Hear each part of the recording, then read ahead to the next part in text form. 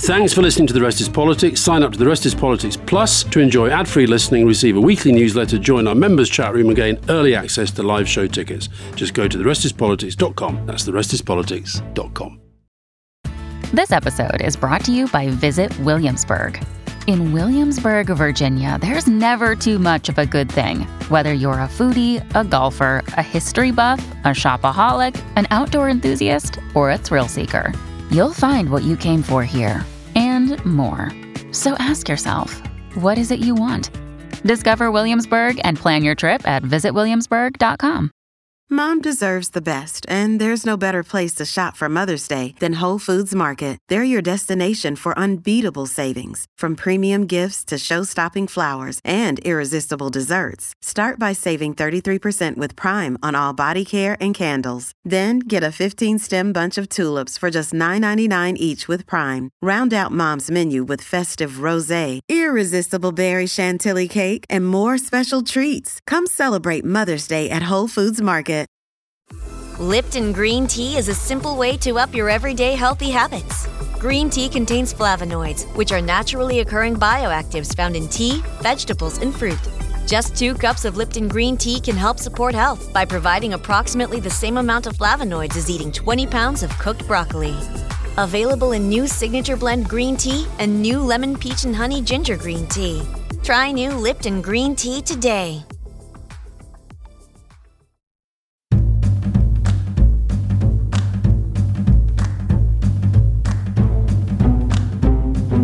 Hello and welcome to The Rest is Politics Question Time with me, Rory Stewart. And me, Alistair Campbell. And a quick announcement before we get going, Rory, about a special event that you and I have got coming up. We are going to be at the PolEcon UK conference for A-level politics students on March the 11th this year. We'll be talking and taking questions from an audience of about 2,000 A-level students.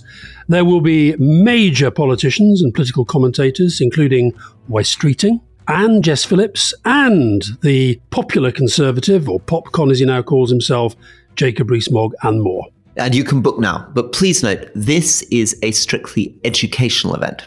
Only teachers can book on behalf of their students. So teachers, get on with it, and students, tell your teachers about it. Tickets are available at www.pol, as in politics, econ, as in economics, uk.org. That's poleconuk.org/trip. And I think book pretty quickly. Hopefully see lots and lots of you there. And our first question this week is on something we briefly touched upon in the main podcast. That's India. Gabe Sutcliffe, what do you think about Modi building a Hindu temple on the site of a demolished mosque in India?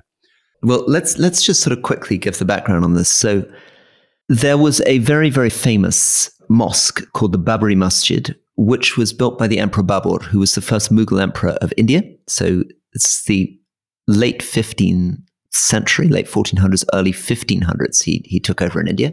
And it was believed by a particular group of Hindu nationalists to have been built on the site of the birthplace of Rama, the hero of the Ramayana. And in the early 90s, it was torn down. This mosque was torn down by a Hindu nationalist mob. And then a huge amount of money has been plowed in, some of it coming from Narendra Modi's government, into building a vast Hindu temple on the site. And Narendra Modi has spent much of the last 40 days fasting, sleeping on the floor of a temple, been involved in religious purification rites, and has presided over an extraordinary, star-studded reopening of this temple in Ayodhya with Bollywood stars and business people there as a very, very aggressive attack, basically on Muslim identity and the Muslim community in India. Well, that's, I suspect, how a lot of them will take it. I watched the coverage yesterday. It was enormous, the coverage as well as the temple. And just to wind back on the 1992 situation when the mosque was kind of, razed to the ground, that led to riots in which around 2,000 people, even more than 2,000 people, I think, were killed. And then a decade or so later, riots in Gujarat, where the then regional Prime Minister, Narendra Modi, was felt to be very, very biased towards one side, unfair to the Muslim community. I think there was a point where he couldn't travel to many parts of the world because he was essentially seen as being quite extreme. He's now heading for another election. India is one in this great election year. India is one of the elections. It will be in a few months' time. He gets to choose the date. And this is a country that is supposedly secular. State and politics and religion are meant to be separate. And yet that was as powerful a political event as I think I've seen in a very, very long time. He is shaping a new India, and he's making no bones about that. He's shaping a new India up to and including possibly changing the name at some point. And the whole event really was a way of signalling, I'm your man. I'm for the Hindus, and that, of course, is 80% of the population. You talk about, the Bollywood stars were there. Sachin Tendulkar is one of the greatest cricketers of all time. He was there. They built a new airport to go along with the town. They built a new railway station.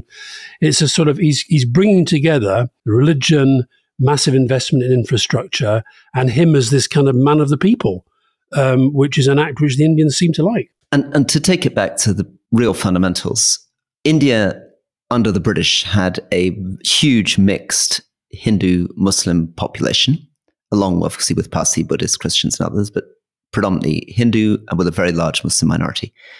And the partition that split India apart after independence in 1947 was essentially about the creation of a Muslim state in Pakistan, and India resisted that. India, in its constitution and under Nehru, remained defiantly secular. We're very, very proud of the fact that when Pakistan decided to create a state around Muslim identity, India was not doing that.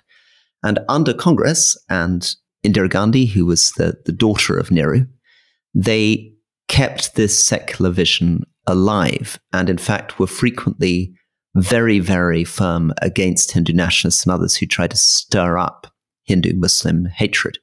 But the Babri Masjid and then the riots that followed and then the Gujarat riots made Muslims feel in India really as though they were becoming a marginalized, persecuted minority. The Gujarat riots produced footage of pregnant women being attacked and rape happening, and a lot of images, in fact, which are very, very reminiscent of the images that came out of the October 7th Hamas attack on Gaza, and had the same impact, I think, on the Muslim community, or many people in the Muslim community in India, that the attacks on October 7th had on many Israelis and Jews, which is that it led to a strong sense that Islamophobia in India was now state-backed.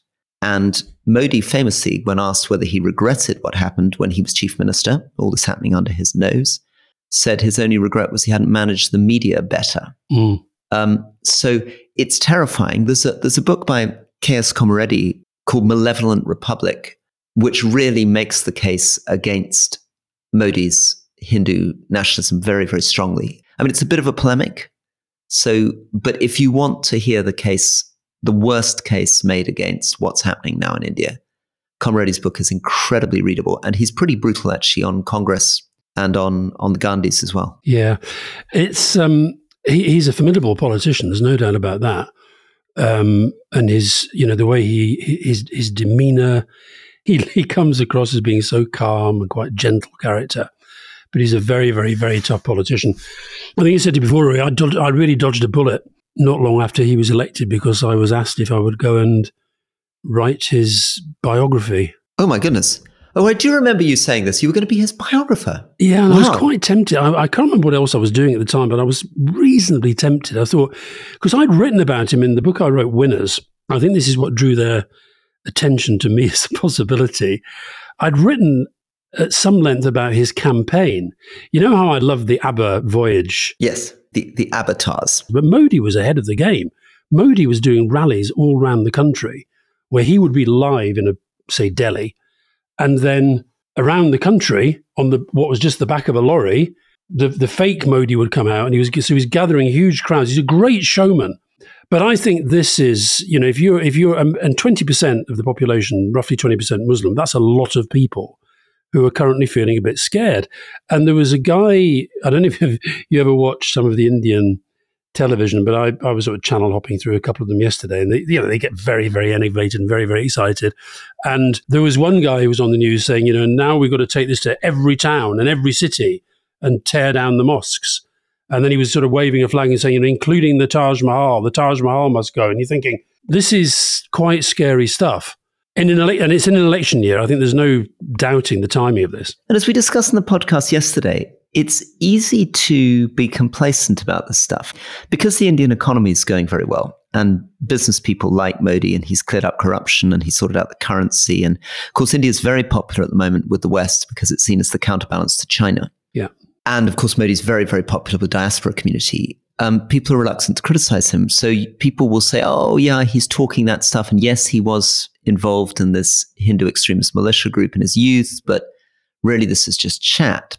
And it's difficult to predict the future. But what we do know from Russia, particularly at the moment, that you can go down a pretty fast, slippery slope from starting to get all this ethno-nationalist, or in this case, religious nationalist language going, can lead to some very, very sinister results pretty quickly. And it gets out of control of the leaders. I mean, you get the sense with Putin that it's, as you were talking about with that book by Jay McGlynn, it's not just Putin, it's the whole lot surrounding him. And again, it's true with Modi. I mean, Modi, of course, himself now has his own, even more ultra-nationalist Hindu right, saying he's not going far enough. Yeah. Now, Cameron Stocker, tactical voting. Considering Labour's massive poll lead, do you think tactical voting campaigns such as getvoting.org will still be important in the upcoming general election? In marginal seats, could the UK's broken first-past-the-post electoral system allow the Tories to cling on? On that same sort of theme, Rory, I want to give a shout-out to something called South Devon Primary. Oh, yes. All I've done is sort of see it on social media and had a look at the odd website and stuff. But basically, they seem to be saying that, so they're in an area, South Devon, that is traditionally, fairly Tory. They say there's a clear majority that want the Tories out. And so what they're doing is going through this sort of primary process where they're having hustings with all the different opposition candidates and hoping eventually to end up with one. And this is spreading to a few other seats as well. So I don't know whether that will catch on, whether that will work, whether some people will feel, no, I have to vote for the party I want, even if I think they're going to lose. But I think tactical voting I think there will be a lot of tactical voting. And it's now enabled by technology much more, isn't it? That's what this website getvoting.org does, isn't it? It helps you understand how you should be voting tactically. Yeah, and where. Just on this similar theme, what did you make? We had a couple of questions on this as well, but what did you make of Humza Yousaf, who we'll be interviewing quite soon on Leading? But what did you make of him coming out to the weekend? And the message he seemed to be trying to put across was, Keir Starmer is definitely going to be the next Prime Minister. Therefore, I'd quite like to talk to him before that happens, and we can sort of, work out whether we can work together. Well, is that not, presumably his main objective is to make sure he wins as many seats as possible in the next election. So is it possible that he thinks that if people think that Keir Starmer's a shoo-in in the way that they thought Theresa May was a shoo-in in 2017, maybe people will vote SNP because they'll think they don't need the Labour votes in Scotland? Is that his hope? Yeah, but I think it probably is. But I just found it quite confusing because at various points they've had all these different lines of approach as to why you should vote SNP. At one point, it was to say it's because there's going to be a Tory government. The Tories are going to win unless you vote SNP. Then it was going to be there's a hung parliament. Then they ran this line that there's no difference between Tory and Labour. Then they ran the line that the election is going to be a referendum on independence again. And so I was just a little bit confused. I'm guessing you're right. Maybe the Tories and the SNP both have a vested interest in people thinking that the election's a foregone conclusion, because that is then in Scotland, yeah. Well, no, but England as well, you might have this sort of sense that there's no point. We're going to lose. There's no point voting. Just vote for us, but don't bother. We're going to lose anyway. I mean, it's a sort of. I think it used to be called the Queensland strategy, where you basically, and that the reason for that was because a party ran that as a strategy, saying that we're going to lose. There's no point really getting involved. And of course, they to quote your predecessor Willie Whitelaw in your old seat, they went around the country stirring up apathy, and it worked. So I think that's what he's up to, but we'll be able to ask him when we see him. Very good. So, question from James Moole. Gosh, muscles. Ooh. Which three current world leaders would you most want Britain's next Prime Minister to look to for inspiration? Which three current world leaders? Well, I'm not going with Narendra Modi, notwithstanding your book Winners. No, definitely not. I wrote about him as a winning campaigner, not as a winning Prime Minister. Very good. Oh my God, that's a hard question. I think my friend Eddie Rama's good. Heading up for a fourth term and this country moving in the right direction. That's quite a thing to look at the Prime Minister of Albania as the inspiration. I did preface it with my friend. I think the Prime Minister of Singapore, who's in his last year, I think he's a very, very impressive guy. But of course, Singaporean politics is very different to ours. No, normally you and I would be talking about Macron. When we'd be talking about Macron. Why are we not talking about Macron at the moment? Yeah, Macron. I think Macron has been good. But, he's also, I think we have to say, he's very, very unpopular in France at the moment. But I think Macron is a sort of leader who's definitely kind of got a sense of vision and good at building teams, and he might break up teams as well, but he builds them again. Incidentally, the New Zealand Prime Minister wants to come on. We interviewed the last New Zealand Prime Minister. We've got to remember to do that. Let's see whether we think he could be a model for anyone. Yeah, it is one of those periods in history where, there aren't that many, are there? I asked this question actually of one of the Congress people that we saw recently. I said, which other world leaders do you admire then? And she said, Milei in Argentina. So, Donald Tusk. I think a shout out for Donald Tusk, who's, we've got some questions on Poland, but I think we should revisit Poland in some depth because he's come in and it's proving very, very hard to unpick and undo a lot of the damage that's been done by the PIS in recent years. But I would definitely say Donald Tusk. Partly because there are still parts of the Law and Justice Party, including the president, sitting there with their hands on important bits of power, right? Absolutely. Another one I would point to, I think has shown incredible courage, is the president of Moldova, Maya Sandu.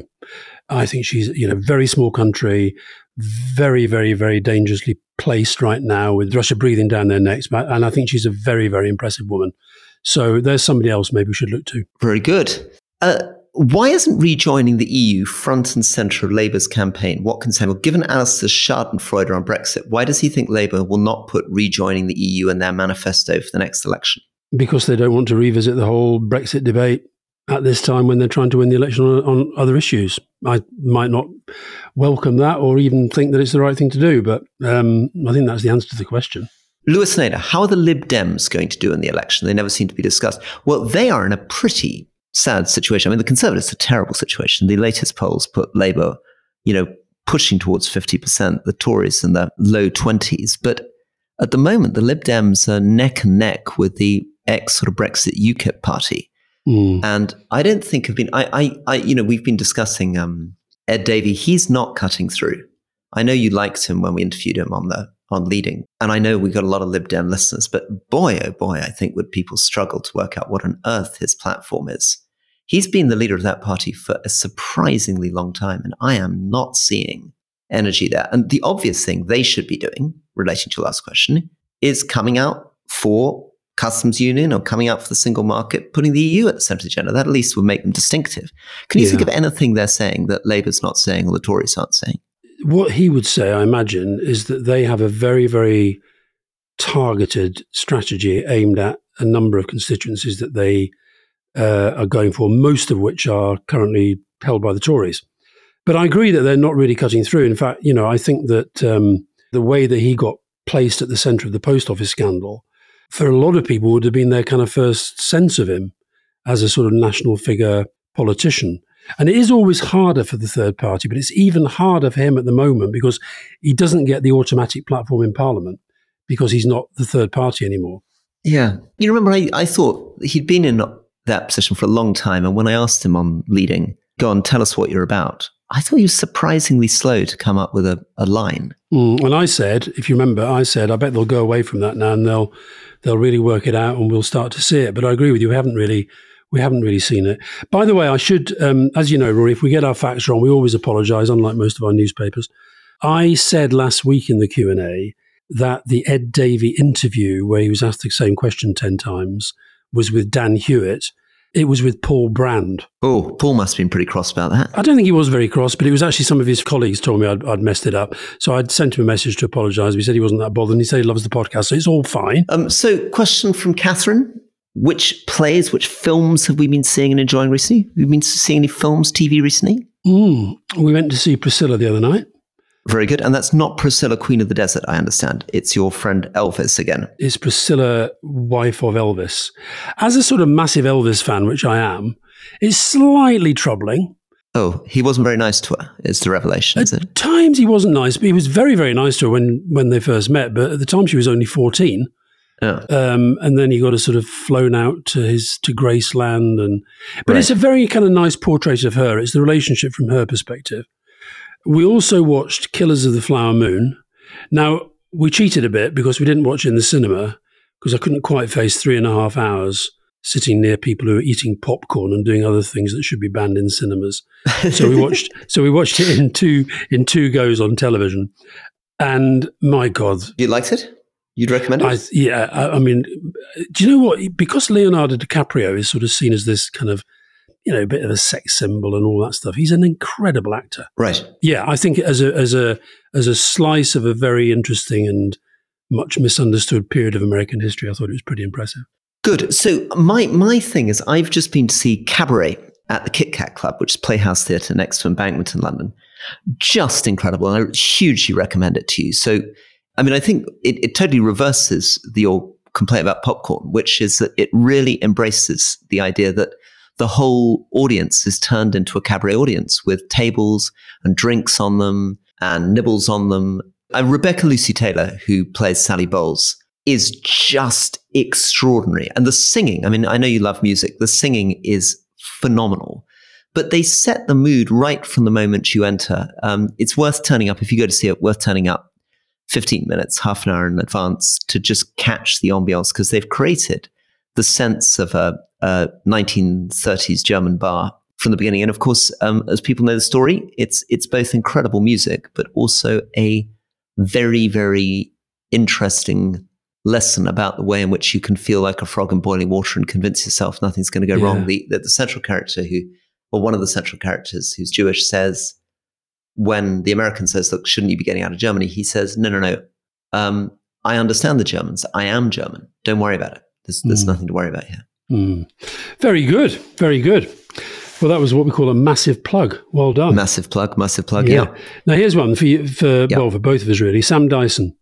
How should Keir Starmer handle a potential Trump presidency? Does he take the May Johnson approach, knowing it will hurt him domestically, or does he give Donald the cold shoulder, which could damage the special relationship but would be very popular here in the UK? Oh, what should he do? Should he be polite to him, or should he make it clear that he despises him? I think the former. I think it has to be the former. I mean, it's not impossible that these elections are going to happen at the same time. Look, the temptation, this is the whole Love Actually thing, when that scene in the Love Actually when Hugh Grant as Prime Minister sort of does the amazing, stands up to the Americans. And of course, it's great cinema, but I think it would be very, very, very dangerous politics. But it is tricky. I think basically both the main parties, in a sense, have to stay out of the politics. Oh God, it's so tricky. So in my sort of catastrophic attempt to be leader of the Conservative Party in that debate against Boris Johnson, I was asked what I thought about the latest offensive comment by Donald Trump. And I sort of said, well, I think, British prime ministers have to be quite careful getting involved in slagging off other world leaders. And we can do things in private, not public. And there were headlines afterwards saying, what is the point of Rory Stewart if he isn't even prepared to come out and attack Donald Trump? So I feel for Keir Starmer here. And, to add to my list of fury at Boris Johnson, he's just written a Daily Mail article suggesting that, whose least headline seemed to suggest that Trump wouldn't be too bad a thing. And Jacob Rees-Mogg's now come out saying nice things about Trump. And Andrea Jenkins said we need to get Boris and Trump back. That's why, the other reason, Rory, why I feel that Johnson's commitment to Ukraine was all about him and not about Ukraine. Anybody who really cares about the future of Ukraine does not want Donald Trump back in the White House. Yeah. So Boris Johnson can go stuff himself with that one.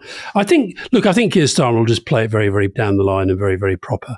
I actually thought before we started recording, I caught his response to Rishi Sunak. And I think he actually is emerging with a bit of a foreign policy defence position, which I would like to see more of. I'd like to see more of foreign, because I think the connecting of foreign policy to domestic policy, I mean, if you think about what we've talked about on the main podcast and on the Q&A this week, so much of what the British people are talking about actually relates to things that are happening outside this country. Yeah. Well, I mean, Brendan May's got a question on this. which I guess applies to Rishi Sunak and Keir Starmer. Why should Western governments continue to prop up Netanyahu when he's confirmed on record that he will reject the only possible path to peace in his region, namely an independent and sovereign Palestinian state, and one that doesn't require forced migration of millions? It's a very good question. And I am astonished that Keir Starmer hasn't come out yet unambiguously and completely for a ceasefire. I mean, I think that the time for holding off on that has passed so long ago now. Well, I think he has. I mean, he did in the comments that I mentioned. I think he uses the same language as David Cameron does, the sustainable ceasefire.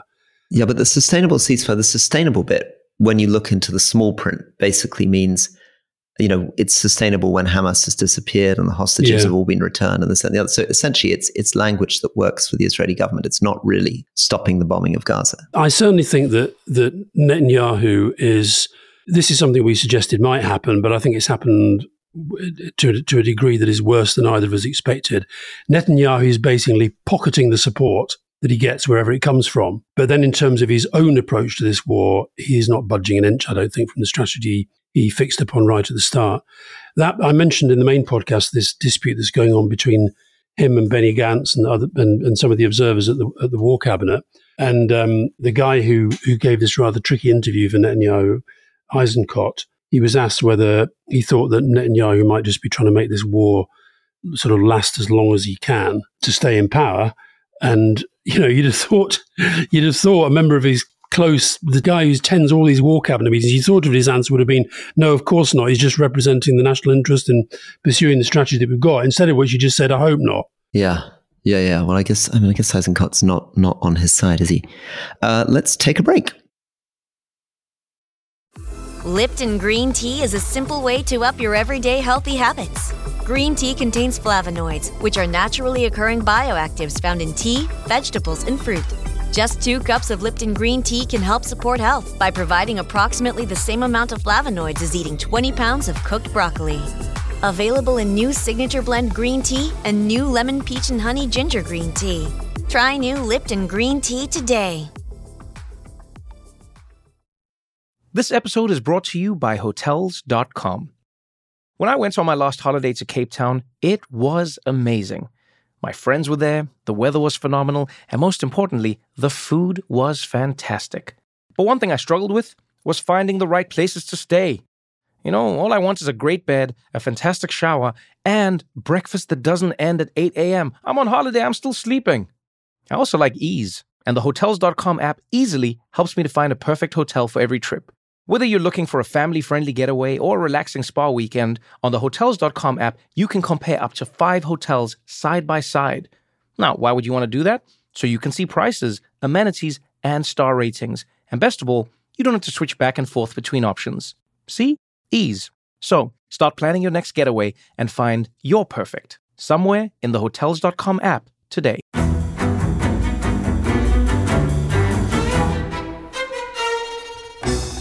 I'm Anthony Scaramucci, former White House Director of Communications and Wall Street financier. And I'm Katty Kay, US Special Correspondent for BBC Studios. I've been covering American politics for almost 3 decades. Welcome to The Rest is Politics US, brought to you by Goalhanger. Go on, tell us, were those donations you made, like Obama in 2008, was that idealism? Were you hoping to get something out of these campaigns that would serve your own business interests, for example? So I think this will either make this podcast incredibly successful, Katty, or people will be horrified and they'll shut it off right now because I'm going to be very real with you. The Obama donation, I had gone to law school with President Obama. We were not classmates. I was a few years ahead of him. It was 2007. He was then Senator Obama.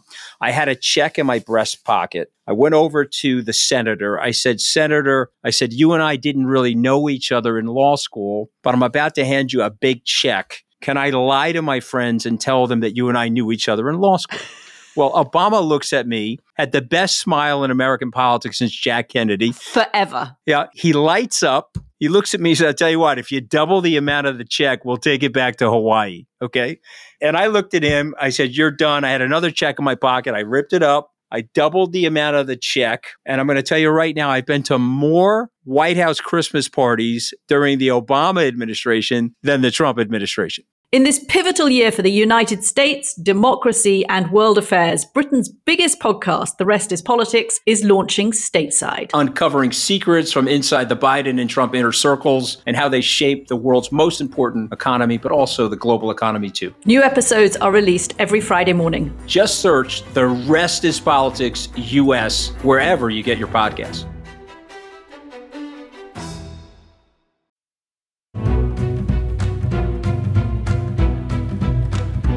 Aman Perik, is populism condescending? Is the word populism condescending to the average voter? I have sometimes felt this. I remember going to a big meeting with one of these grisly international conferences, not Davos this time, back in 2016, and seeing all the great luminaries of Europe, Herman van Rompuy, Mario Monti, Jean-Claude Trichet, all lamenting populism and thinking, really, wait a sec, what's the difference between populism and what voters in a democracy really want? And the best answer I've come up with is that populism isn't really a way of describing doing things that voters want. It's a way of describing the leaders, not the voters. It's a way of describing an unbelievable act of cynicism and dishonesty, which is essentially involved in pitting one group against another and offering very simplistic solutions to complex problems. Exactly. That's what I've always thought populism is. Where he's got a point is that once you're having to explain at that kind of length what we define populism as, then you've sort of lost it a little bit. And I think that because populism starts with the first 5 letters that you have for popular, when populism first started to be discussed kind of universally as part of our politics, it really won the debate in terms of, well, we're doing what the people want. And what's wrong with what the people want? And that's what allowed the populists then to say, this is about us, the people, against the elite. Listen, it's something that I don't think we, the whatever you want to call us, the sort of, anti-populists, I don't think we've ever really found the right language to deal with this. Now, here's one, Rory. Keith Thomas, who I'm guessing for the surname might be Welsh. Carwyn Jones, ex-First Minister of Wales, not unreasonably has asked the question as to why, if net zero is a major contributing factor to the decision of Tata Steel to close Port Talbot, the same is not happening at their plant in the Netherlands or elsewhere in Europe. What are your thoughts? I should commend on this a short film. I think that may be where Keith's question comes from, because Carwyn Jones was interviewed for this short film by Byline Times, which was analysing the media coverage, BBC, Sky, ITV, GB News, the papers, of the closure of the steel plant, and the fact that nobody was really trying to analyse why this was being shut, and the ease with which the populist right managed to make it an issue about net zero. What Carwyn Jones said was actually the real problem here, and the reason why it wasn't being shut down in Holland, is Brexit. And that was the gigantic elephant in the room on the steel industry. It's so sad this, though, isn't it? Because there's a big story here. Because I remember this when Sajid Javid was on the hook for this years ago, trying to bring in more emergency support measures and support to try to deal with the British steel industry. I mean, it keeps coming back again and again, isn't it? I mean, and presumably this was something you saw in your time in office, that the whole industrial base of Britain struggles and the government comes in with rescue packages and industrial strategies. But it's never fully working. I mean, it doesn't matter whether you're talking about the DL aluminium plant in Glasgow or whether you're talking about Tata Steel or a lot of the Northeast. We're just losing stuff again and again and again. And it just feels as though it's very difficult to keep these kind of industries going in Britain. I do think it was incredible. There were lots and lots and lots of words devoted to this. It was on the news all day. It was all across the newspapers. But the success that the sort of pro-Brexit people have had in keeping Brexit out of the debate on massive issues like this. And you had Farage, they're the guy who was on record as saying, if we stay in the European Union, Britain's steel industry will die. Johnson said the same. And Farage, straight onto GB News saying, this is all about net zero, these crazy plans on net zero. There were interviews with the steelworkers who were saying, we understand we have to transition, but it's how we do the transition. But in the meantime, we should put in the newsletter the interview, the report on Byline Times, because it really did. It gave you a completely different perspective, but it was one that I think is closer to the truth than a lot of the reports that we saw. Yeah, I mean, one of the things the British right, the populist right, are not doing, which would be the natural move in the US, is protectionism. I mean, the real way that you keep your steel industry alive is you do what Trump did, which is you put massive tariffs on import of other people's steel. What's interesting about the British right is it remains much more free trade than almost any other populist right-wing movement anywhere in the world. That's true. And that makes it very, very difficult, oddly, to support an industrial base, hence the sort of Singapore attempts. Final question from me, which is a bit self-serving because it's directed against me. Matt Lucas, in previous discussions around people with backgrounds in highly local politics being thrust into foreign policy, Rory's mentioned the difference between Sunni and Shia Islam being one of the common knowledge gaps. As someone with minimal knowledge, broadly looks like the global sides of the Muslim are splitting along this line, with broadly Shia Iran on one side and broadly Sunni Saudi Arabia on the other. Western biases immediately make me think of Catholics and Protestants through history. No idea how valid that comparison truly is. But it's not bad. It's not bad.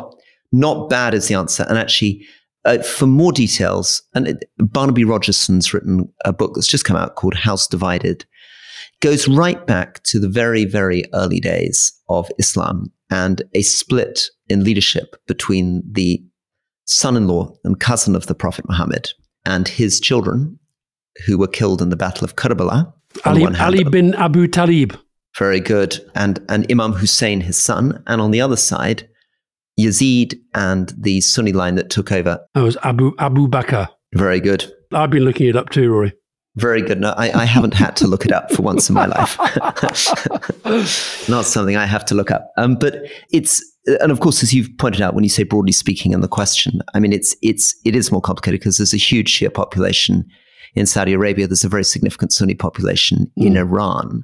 And of course, in Afghanistan, the center of the country is dominated by Shia, who, in the first time the Taliban were in the 90s, faced almost kind of genocidal attacks from the Sunni Taliban against the Shia Hazara. Yeah, I think the comparison with Catholic Protestant shouldn't be overdone, but I think where you can see is they essentially, on the sort of, the big picture of who their God is and believing in that God, they believe the same things. There are 5 pillars of Islam, and both Sunni and Shia follow them. And essentially, it was a debate about who should follow Muhammad when he died in 630 something.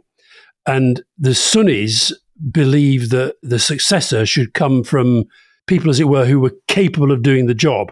And that's why Abu Bakr, who was a friend and a close advisor, he became the first caliph. And then the Shias, they believe that it should stay in the family of those who've been appointed. And at the time, they wanted, as you say, the cousin and the son-in-law. And they've developed very different sorts of theology. So obviously in Iran, as people will know listening to the show, the Ayatollahs, and particularly the Ayatollah Khamenei, who's the supreme leader, have a very particular position of authority. And maybe in that way, it might remind people a bit of the Catholic Church with more authorities for popes and bishops. He is, as it were, he is in a sense a greater authority than the state because he is seen as infallible in the same way as the Pope is infallible. Well, yes, although there's also a great tradition of debate in Shia Islam. I mean, they sit there in Qom endlessly debating everything. There's a lovely book, if people want to go a bit deeper, called The Mantle of the Prophet by Roy Motahari, which is an amazing account of, I guess, political history in Islam in Shia Iran.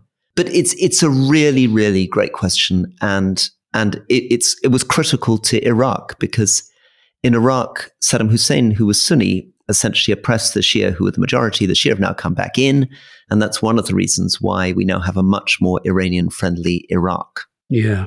But anyway, read Barnaby Rogerson's book. And anybody wants to learn even more, he's actually interviewed on our sister podcast, Empire, where you can hear even more about the difference between Sunni and Shia and what it meant for Iran in particular. If I can add a word about Empire, if I hear Fiona Miller, my partner, say one more time, God, I love Willie Dalrymple on the Middle East.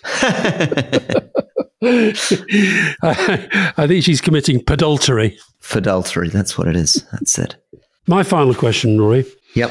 I think we've been agreeing far too much. Hayley Savage, what does this government have to do that will stop Rory Stewart becoming dewy-eyed when asked who he would vote for in the election?